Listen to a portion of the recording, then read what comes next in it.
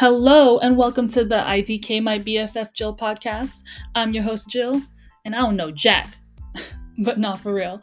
I'm here to learn more about life by being curious about others and being vulnerable about myself.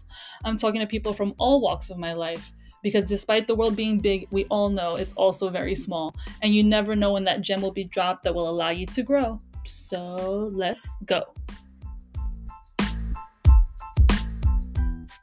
Hi, everyone. Welcome back to the IDK My BFF Jill podcast, where we're talking about growth and learning and curiosity. I am very excited today to welcome Grier Cooper. Hi, Grier. Hi, Jillian. So good to be here. I'm so happy that you agreed to do this podcast interview, and we're going to talk about peace and power and the most joyful self that's possible for each of us through your coaching services and your experience. But I wanted to start off by saying that, sorry, again, jet lag. Maybe you can introduce you, a brief introduction of yourself would be a good place to start.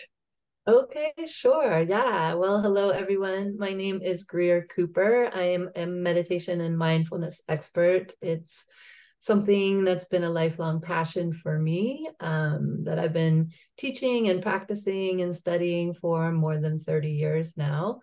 And yeah, just excited about upcoming offerings. The Peaceful and Powerful Wisdom program will be launching this fall. So happy to share about that. And yeah, I'm a mom and a passionate dancer, yogini, hiker, traveler, and lover of chocolate.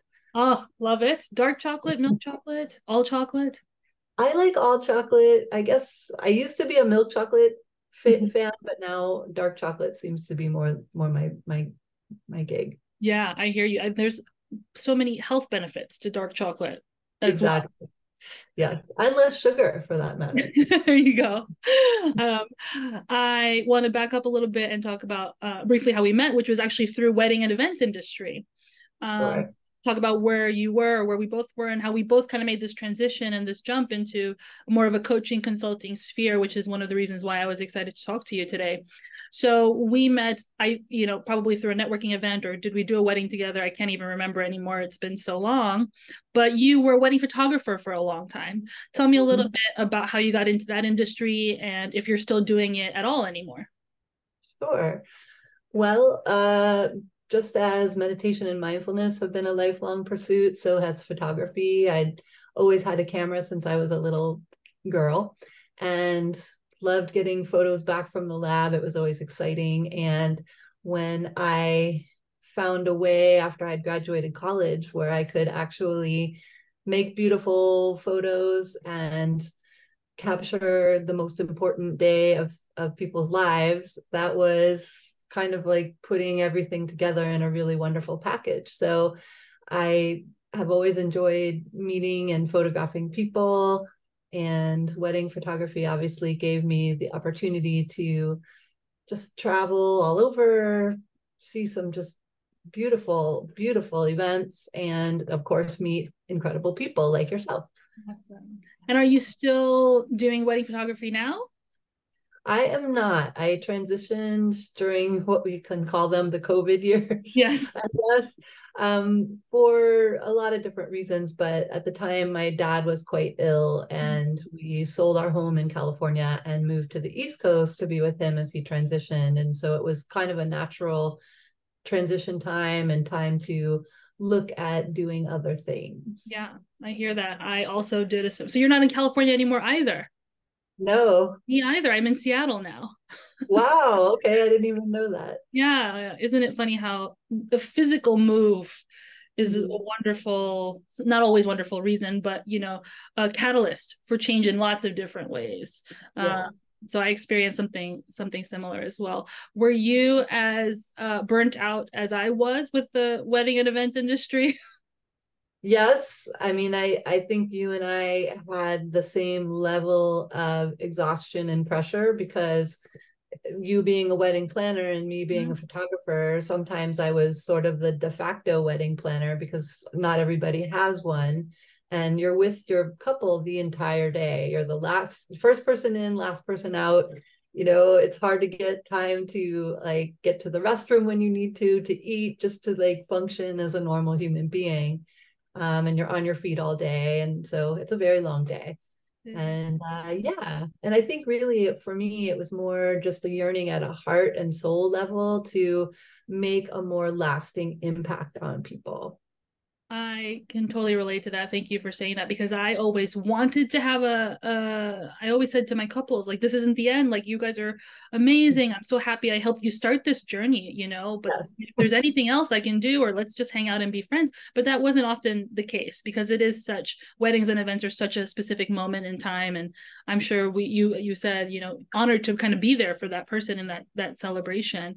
But that once you handed your photos, or once I clocked out at the end of the night, it was often just that was it. But yeah, I think that you're right. The photographer and the planner, hair and makeup is there first, but that's just a function of time and necessity. And Right. then it's you and me arriving at the hotel. Right. And then we're there till the end of the night. It's true. So shout out to any wedding event photographers, planners. We see you, we hear you, we feel your feet. We know Yes. how that Yes. feels.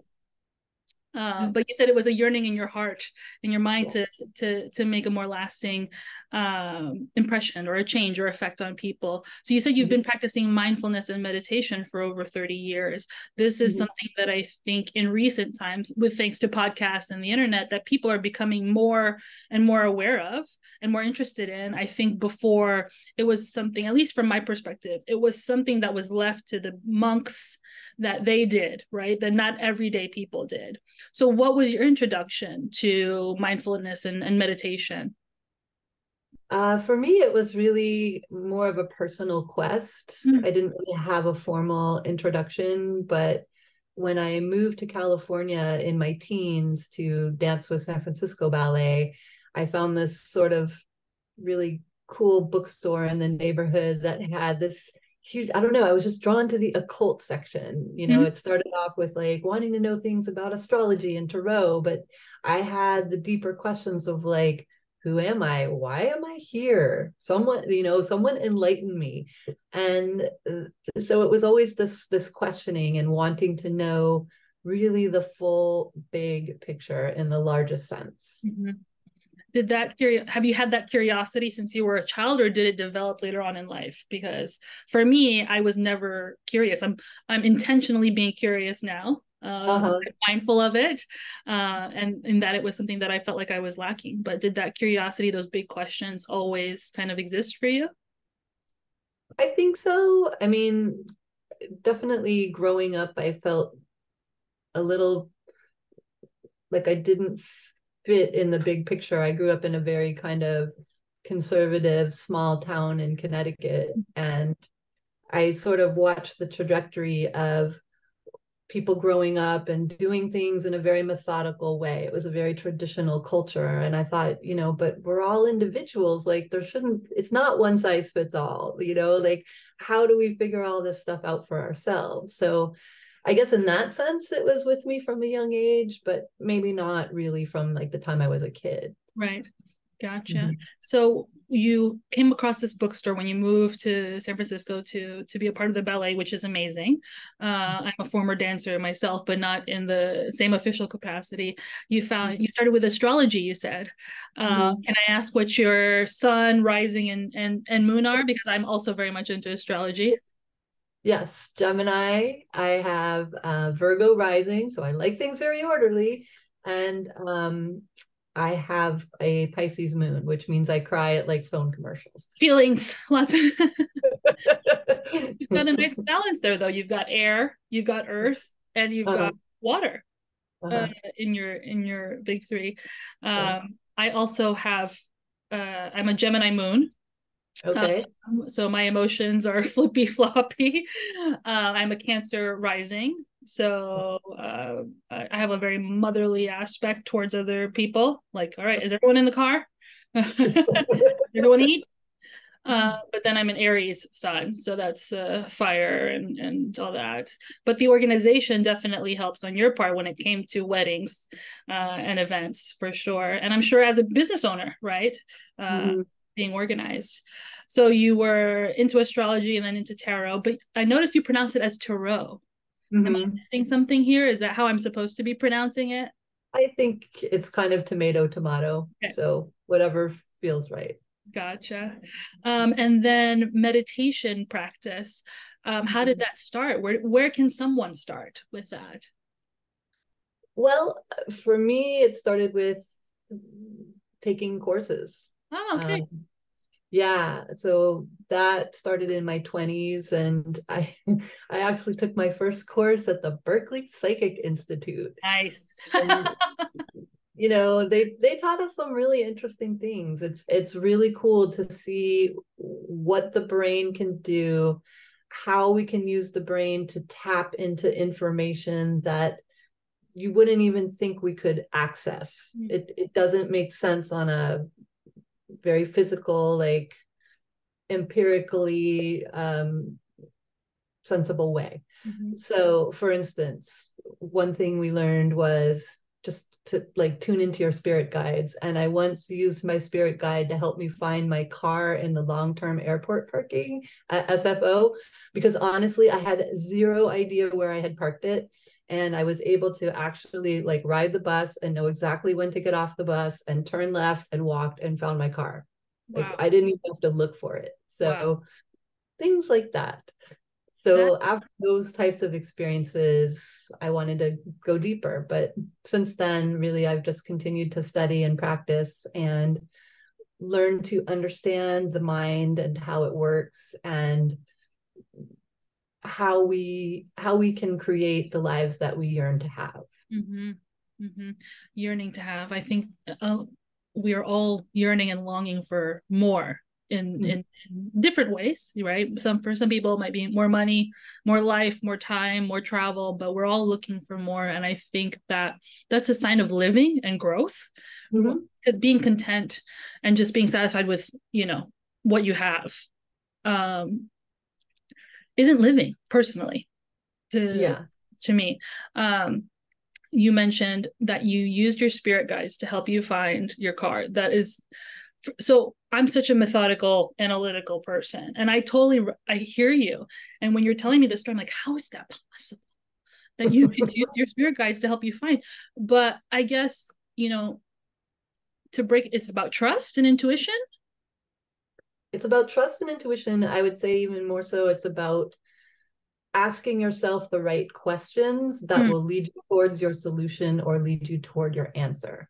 We all have access to infinite inner wisdom, but most people either don't realize that or know how to use it. absolutely, which is part of the reason why you've launched this new program and this new business. So you've grown and changed from wedding and events and dancing. You've been through many iterations in your life, and now you're taking your meditation practice and this passion for, I guess, what it sounds like is helping people to ask those questions. Right. I need to book a session with you after this. um, your website says discover your most peaceful, powerful, and joyful self. Mm-hmm. Do you feel like that is how do I say this? It's a continual journey, right? It doesn't just Right. happen. It's not like enlightened, the end. Exactly.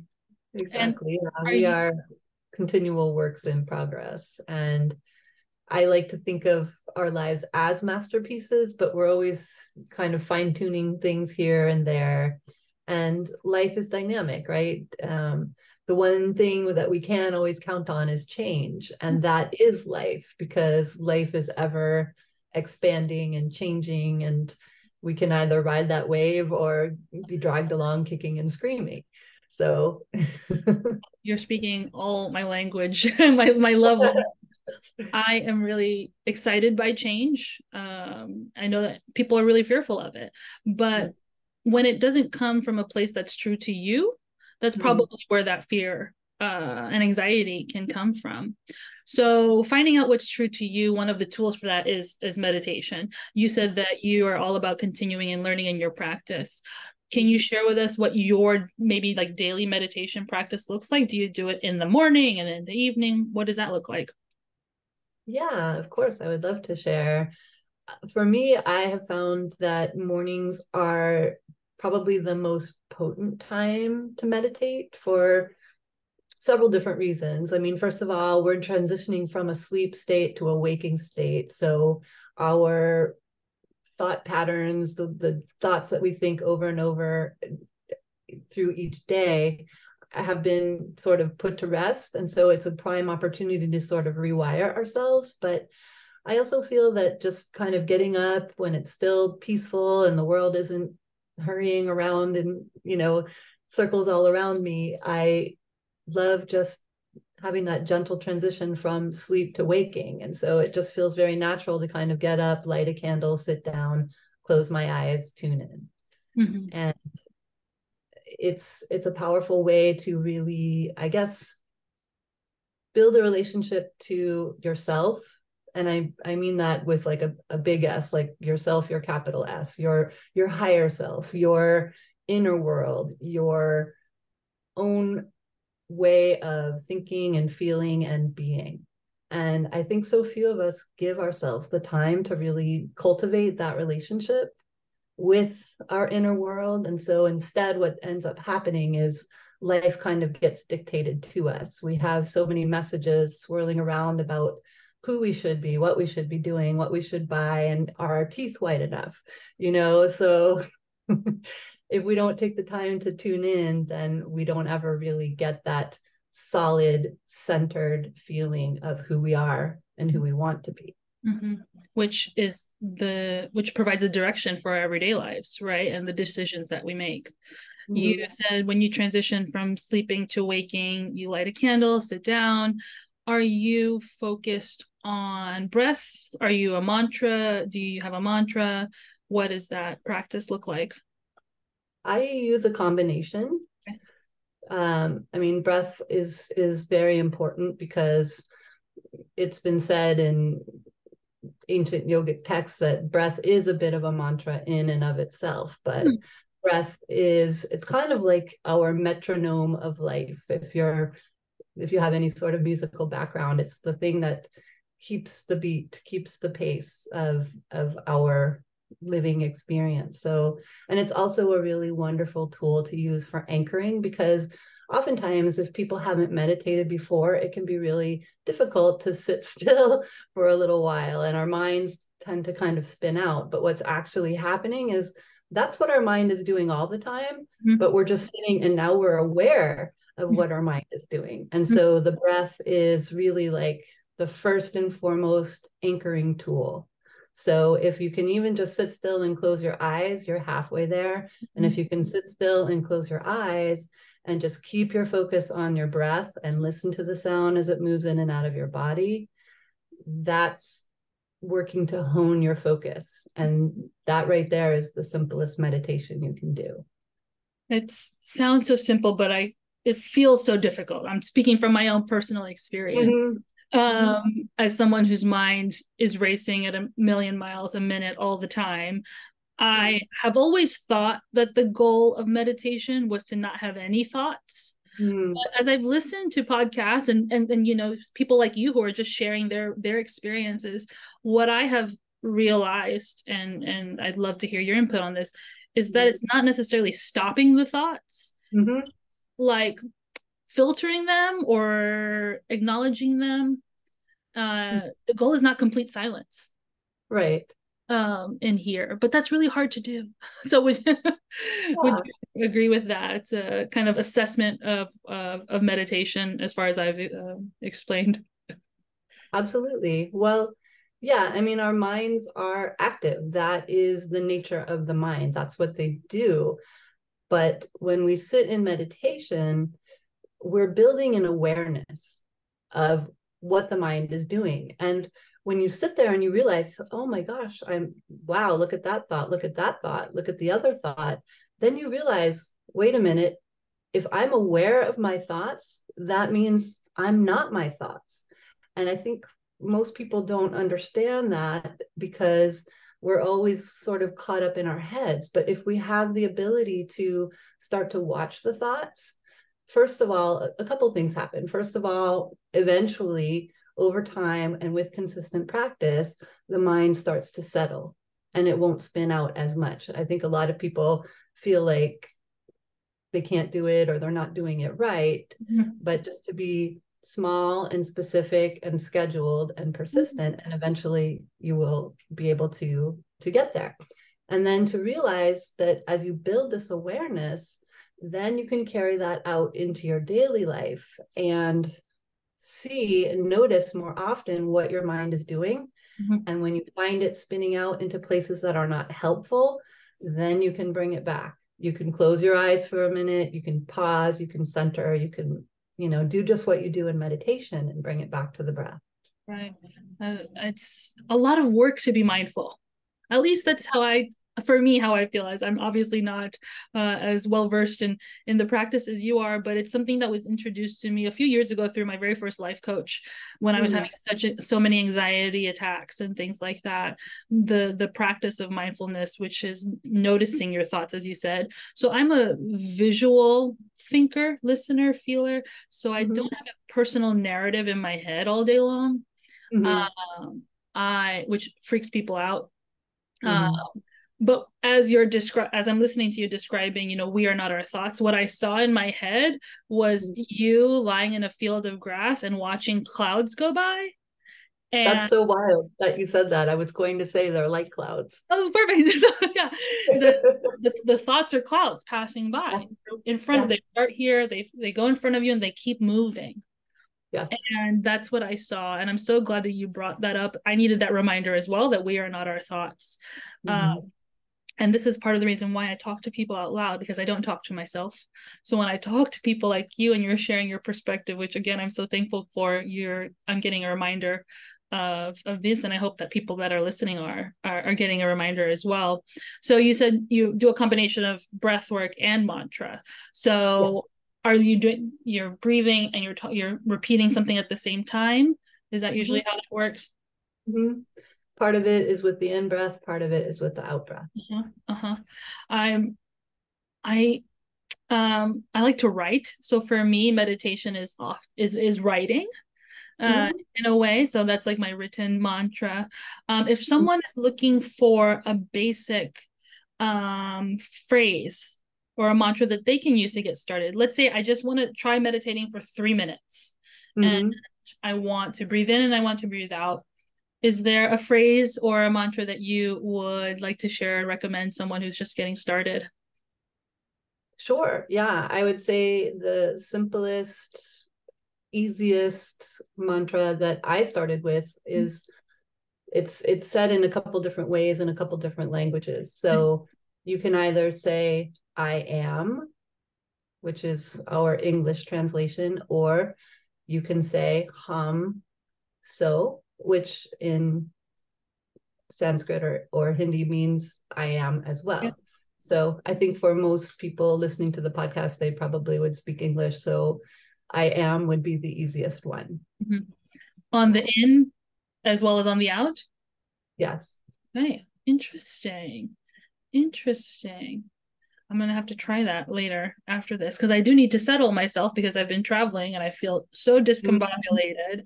And that'll be a good practice to kind of just center myself. Do you have, tell me a little bit about your meditation space, or do you have a sacred space? What are some of the things that you surround yourself with in order to settle into this zone?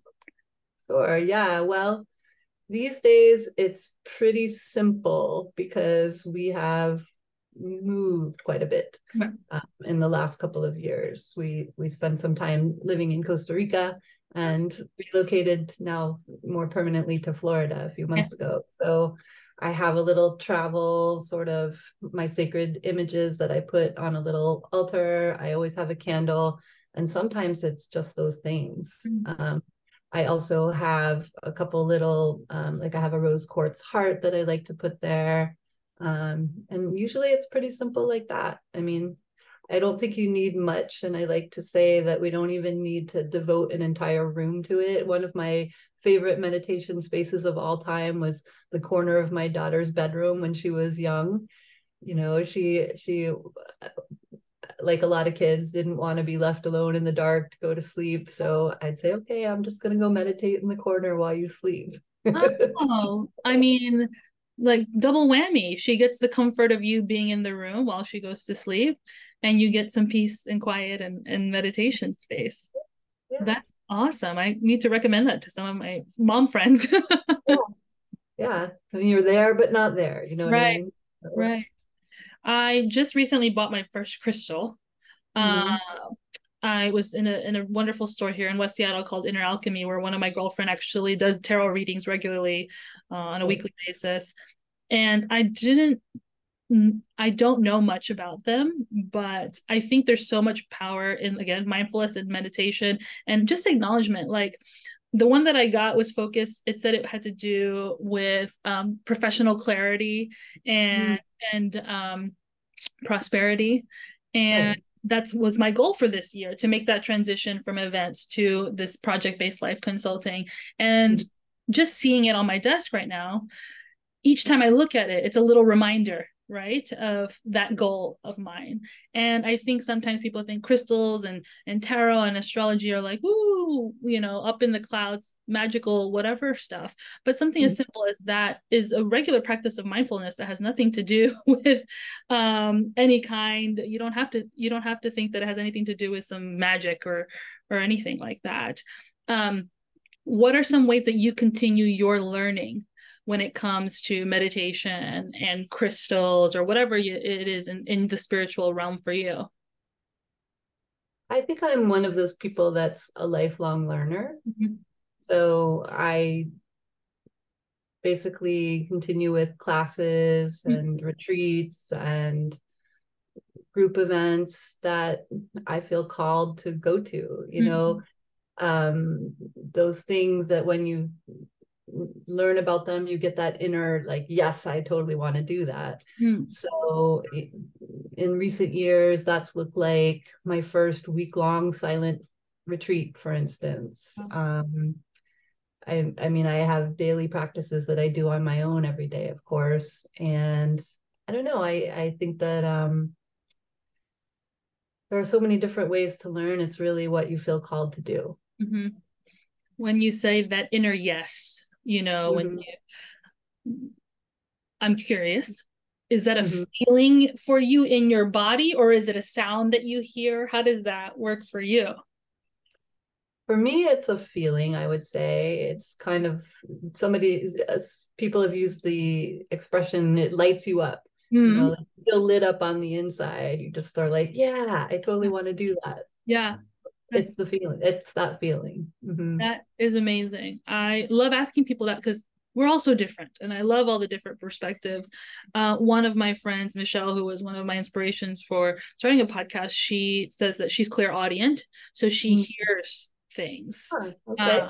like she'll literally hear the yes. Okay. Spirit guides or whoever it might be. For me, I said it's a feeling, and my feeling is in my gut. So Mm-hmm. it's not a light; it's more of um a I don't want to say rock, but like it's solid. I feel a solid sense of yes. And I feel Okay. it in my gut. So it's really interesting that you are feeling and seeing light, or you're feeling light, Mm-hmm. which is super, super cool. I'm curious about whether you have do your children, I don't know how many you have, but do your kids or child, do you have one or two or more? I have one. One. Okay. Does your child kind of were they curious about your practices? Did you pass them along to them? I only ask because I grew up in a very Catholic household, which Mm-hmm. sure there's a clear process to this, and obviously that's what my mother taught me as far as Right. spirituality. When Mm-hmm. my mother hears about when she sees my tarot card, she freaks out. She's like, I don't want that devil stuff, right, in my house. Mm-hmm. is my Mm-hmm. mom's approach. So this just came to me right now because you mentioned you being in your daughter's room. How did you share your spirituality practice with her? Was it in, did you let her find it on her own, you know, I or with them? talked about Sorry, I it. don't know if they're.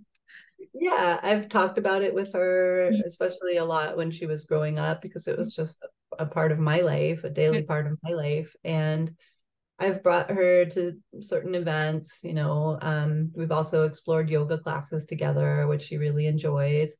And as far as whether or not she's taken it on as her own, I would say not so much at this point, but she's 20 and I didn't ever want to force anything on her or have it feel like an obligation. Like you, I also grew up in a Catholic household. Oh. And so I knew that approach didn't work with me, and I didn't think it would really work with her either.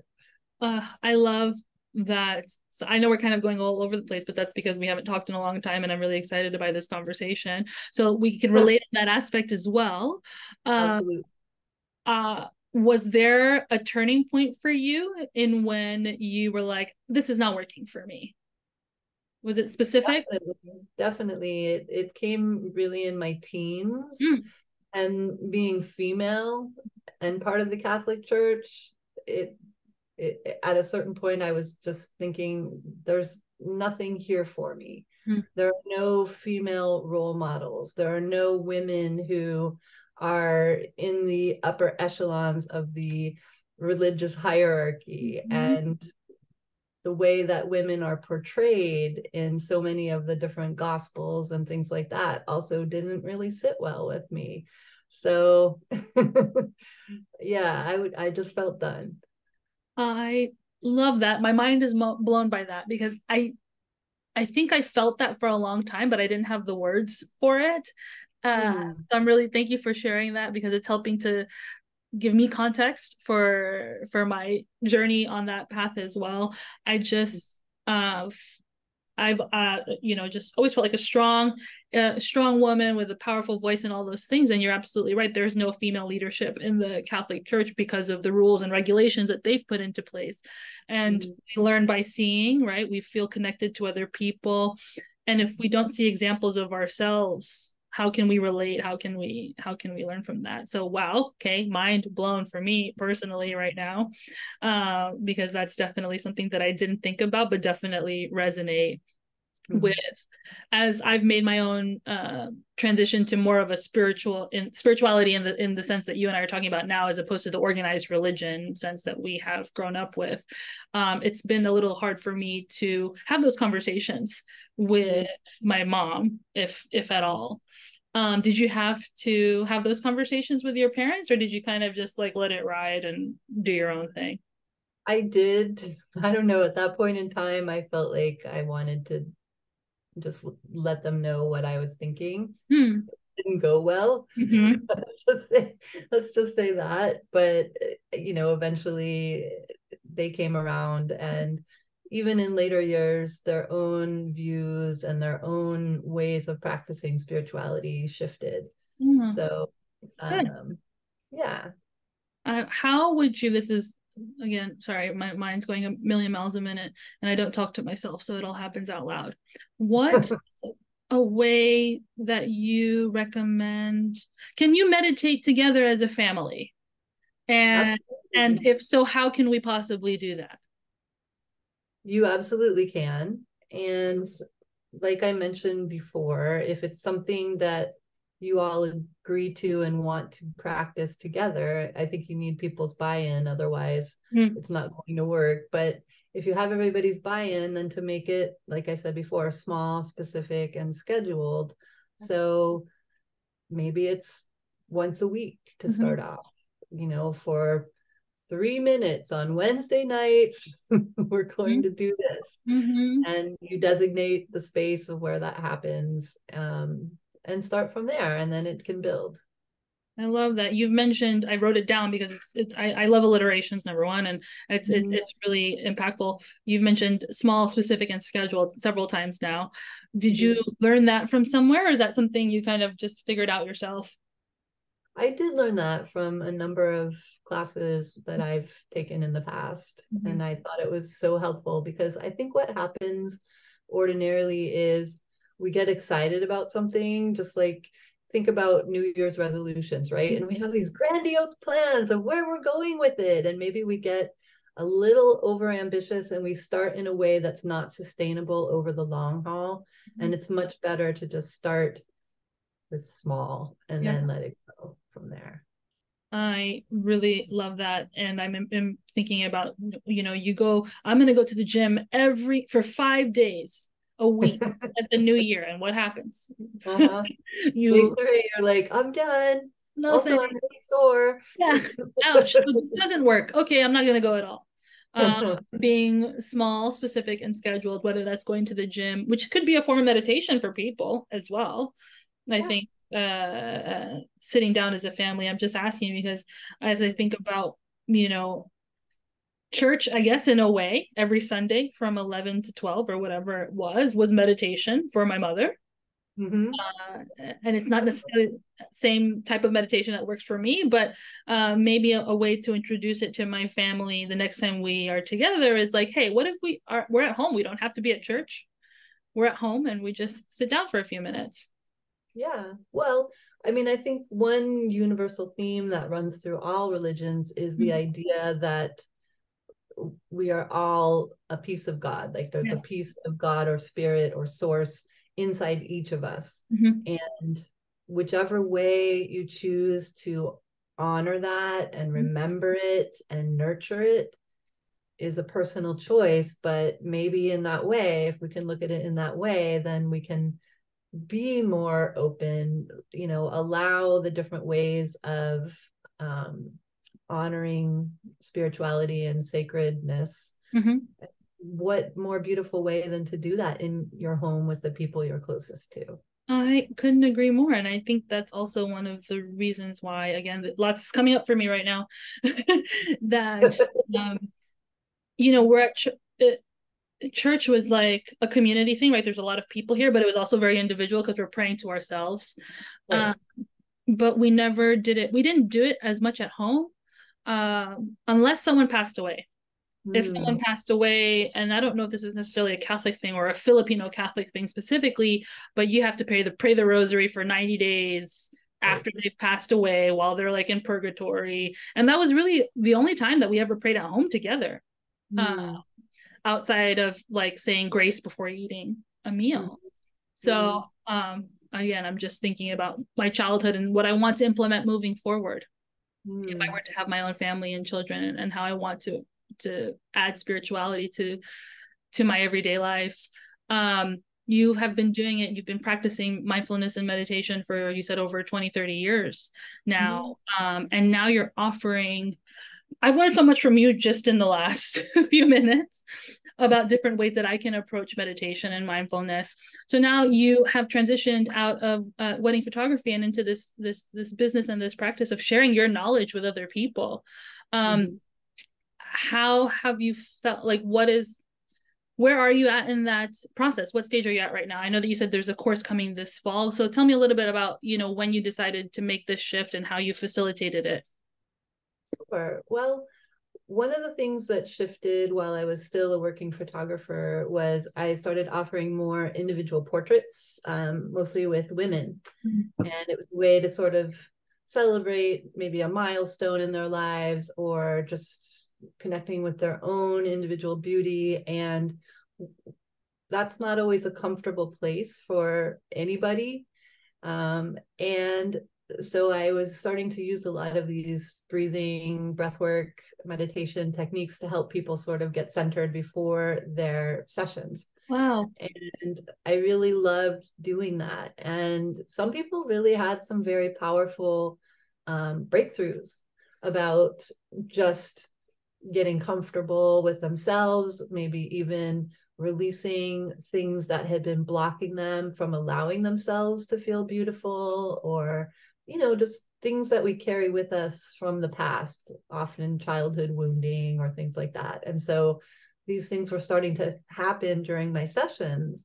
So when I went through my own huge life transition, I realized, this is really where I want to focus more of my energy, because I want to be able to offer people a lasting impact. Mm-hmm. Mm-hmm. So you were doing that. It was, again, because you're staying true to yourself and checking in with yourself. It seemed like such a door opened, a natural transition happened between your old world, your previous world of photography, and your present world now of coaching and things like that. So what are the ways that people can work and learn with you? Or you said that you have a course launching this fall. Are there also one-on-one coaching sessions? Tell me a little bit about your business and your practice. Yeah, sure. At this point, I'm really focusing my energies on the fall launch, Mm-hmm. because it's been my experience that when we work together in a group, and I will be working with intimate groups, Mm-hmm. the learning is so much richer and so much deeper. And we learn so much from working with others. Mm-hmm. And just like you and I are doing right now, having this conversation, it's a back and forth, and you've got your perspective, I've got mine, and when we share it, then we both have like 2 times the understanding. Mm-hmm. So that's really the preference of how I want to work together with people, because I want to be able to offer them that same rich experience. Got it. So is the course in the fall no, it's a group meetings for Yes, how long is the program? it will be a year-long program. Oh, And wow. yeah, and so we get 2 times a month we will meet live through Okay. Zoom, and then there are also there will also be like a lesson that comes directly to them that they can do self-paced at home. Why a year? Because it takes a long time to really not only to build new habits, but to support those new habits continuing to grow. Mm-hmm. I really thought about it for quite a while when I was putting the program together. And initially, I thought about making it shorter, but then I just have had a lot of experience working with groups of people and seeing that it can be very difficult for people to stick with something for a while. And oftentimes, people need the support, some people need the accountability Mm-hmm. as well. And in that way, then it becomes something that they really and truly integrate for the long term. Right. And is the goal of the 1 year course, tell me the one liner. What's the goal of the 1 year course?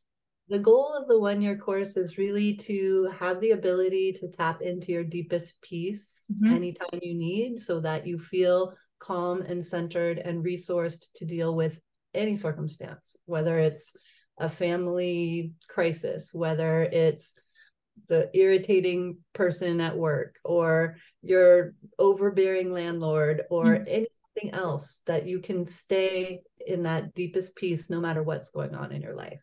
My And gosh. with that comes your deepest power and your deepest joy as well.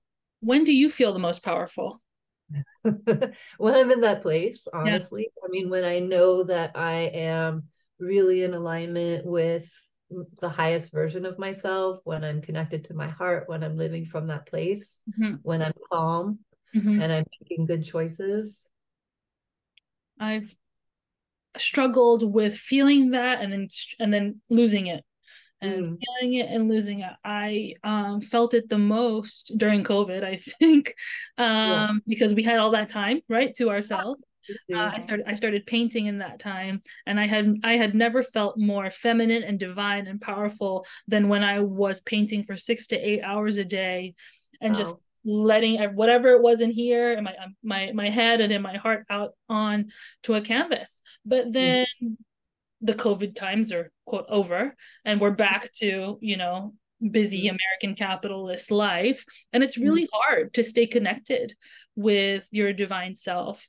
Um, for someone who maybe isn't ready to or who is hesitant to commit to like a year course or something like that, what tips do you have for staying connected with your divine highest self? I would say probably a couple different things. I mean, the first you've already touched on is really just continuing to build your awareness of where you're at, how you're feeling, what's working, what's not working, and cultivating your inner relationship with yourself. Because if we don't know who we are and what makes us tick and what lights us up and what makes our heart sing, then how do we know where to go from here? How do we know if we're even on track? So I would say that's part one. Part two really is paying attention to what sort of outside influences we allow in, because there's a lot of noise in the world. There's a lot of noise, and we're told all different things about, particularly as women, just what we should wear, what we should look like, sex sells, all these other things.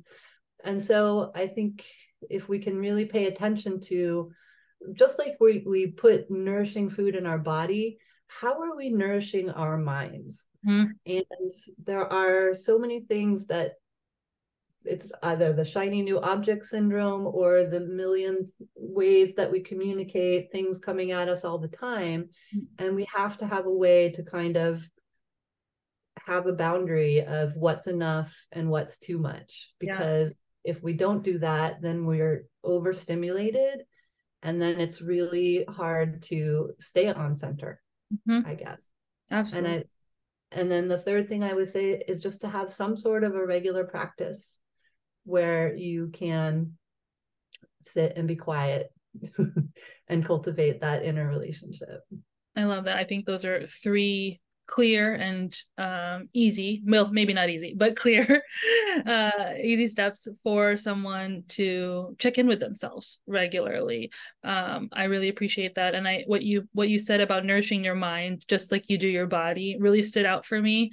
That's one of the reasons why I'm so thankful that you agreed to talk to me today, because I think what we listen to is a food for our minds.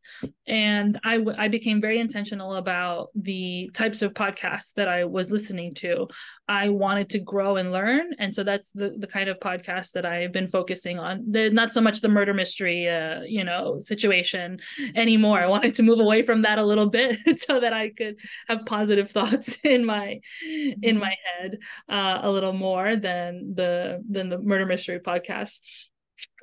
Nourishing your mind requires, again, for me it feels like a lot of work, but that's, like you said, only because there are so many distractions and there are so many things that are going on that we really need to center and remind ourselves that this is a priority. And if you make it a priority, you'll reap all the benefits, but you have to make the time, and you have to be intentional about the space and the people and what you're listening to. So what's really interesting for me is that when I paint, I actually paint to one song on repeat. Because it's we're absorbing all of that information. And when someone buys one of my paintings, I tell them the one song that I was painting to. Oh, cool. It's a little secret between me and the person who has purchased my art. But music has such an effect on me personally, as far as what I'm using to nourish my mind. So I've also made an intention lately to listen to more peaceful music. Are there any resources that you can share?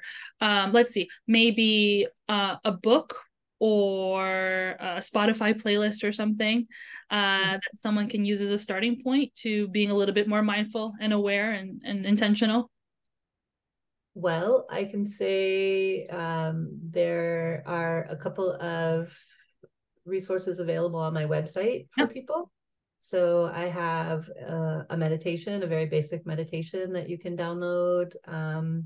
I also have a guide on there called the Serenity Guide, and it gives you a few different tools to reset your mind to calm within a few minutes.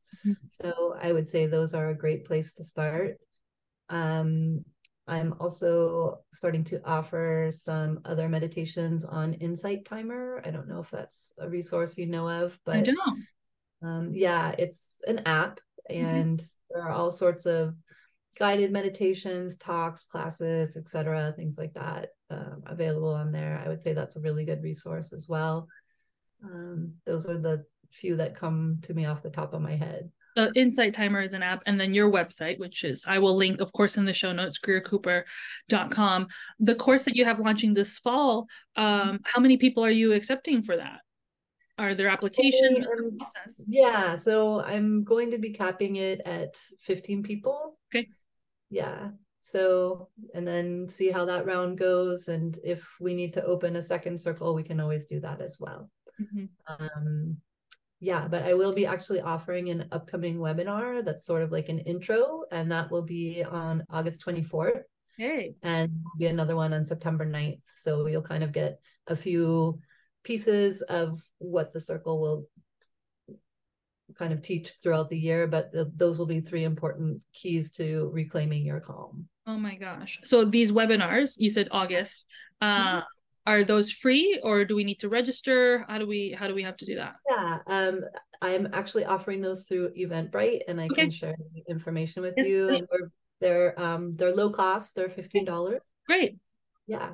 I love that. Yes. One of the things in regards to insight or mindfulness, I think also respecting ourselves and our value.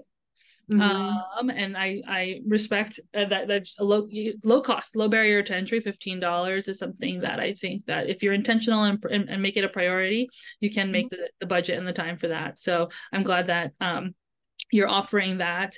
And then the course in the fall, is there an application process for that? Yes, I will be offering people time to book a discovery call. We can talk about, answer all their questions, see if we're a good fit, and all of that. Got it.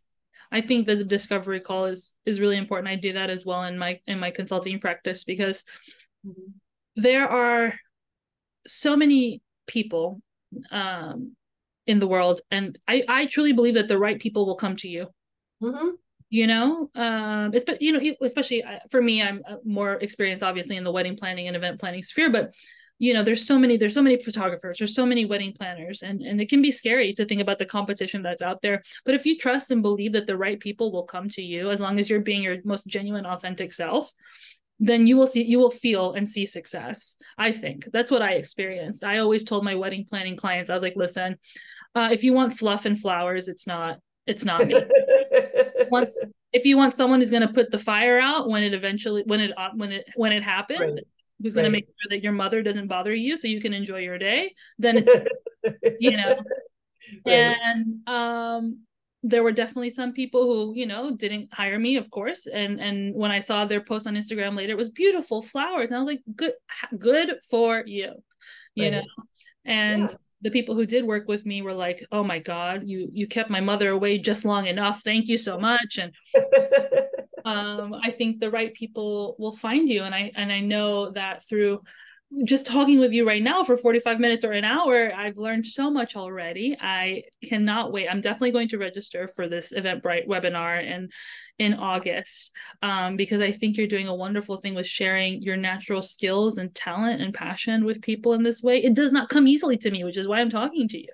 I have to work so hard to stop for 5 minutes to just breathe. So how many times in a day do I, and I'm sure many other people who are listening are like, oh my God, I haven't taken a deep breath in a while. Like, and let me tell you something that's kind of scary. I sleep with my hand in a fist. Wow. Yeah, okay. That's how naturally ready to charge in my sleep. And I have to work really hard to turn that off. But what I realized, and I think your meditation courses can really help with, is just being aware of it is the first step, like you said, but I don't have to turn it off completely. I just need to know when to use it and have a better control over. Right. And I do. I don't fight anyone in my sleep. As you build your awareness, then you can sort of cultivate a relationship with your mind, understand what its tendencies are, and then sort of redirect it gently anytime it's wandering off into like dark alleys. Most of my dreams are me fighting people in dark alleys. Okay. Yeah, that's it's like dark. There was a TV show with Jessica Alba called Dark Angel where she's in like post-apocalyptic Seattle like situation, and a lot of my dreams are me in that world. I love how you said gently redirect. I need the same level of peace and calm that you have. There's nothing gentle about me, unfortunately. And I guess it's really hard for me to do that because I don't talk to myself. Right? So for me to be like, okay, Jillian, let's redirect is so weird. Like I have to say it out loud in that way. Have you met people who are similar? Who talk to themselves Who don't or talk? talk out loud? Yeah. So I talk to myself out loud all the time. Yeah, good. Okay. Well, not all the time. I mean, Yeah, yeah. not like at the grocery stores where Yes. people are looking at me strangely, but yeah, sure, sure, of course. So I'm sure that you can help anyone and everyone with their mindfulness and their meditation practice. And Well, and I mean, anybody can do it. It's just a matter of making a choice yeah, and deciding. oof, Is what I'm doing, that's what I'm doing. Making right? a choice, deciding. That's it. I'm going to be mindful. I'm going to meditate. I'm going to take small, specific, scheduled steps. I wrote it down on my list Awesome. here. Yay. Oh my gosh, Grier, thank you so much for sharing your experience and insight. Again, I've said it 5 times. I'm going to say it again. I've learned so much from you in this short time. I'm going to link in the show notes your website where people can learn more about you and your offerings, your course, your webinar that's coming up. And I'm really looking forward to hearing more about how successful, because it will be, your fall course is going to be. Oh, also, I just want to say, I really love your newsletter, Oh, thank the you. emails that you're sending out. So also people, if you're listening, if you're not really maybe ready to jump on a 1-year course, you can sign up for Grier's newsletter where she shares really wonderful, just like thoughts, books that you've been reading. I love learning from you in that way as well. So subscribe to Grier's newsletter. Thank you so much for your time today. Of course, this has I'm been gonna, so fun. I love how multi-layered our topic, our talk got, and love that we got to explore our roots and where we are now. yes, that's the growth that has happened in between. Right? Exactly, Thank exactly. you so much. Enjoy the rest of your day. I'm going to go meditate now. Yay. Hey, you made it to the end of the episode. Thank you so much for listening. I hope you learned at least one new thing, an idea, a perspective, whatever it may be. Something that made you stop for a quick second, maybe in your mind or your soul or your heart. I would love it if you left a 5-star review for the podcast. And if you're interested in more tips on change, thought exercises around growth, and the occasional office meme, I invite you to subscribe to my semi-monthly newsletter called #StayCurious using the link in my show notes. Thank you so much. Until next time. Ciao.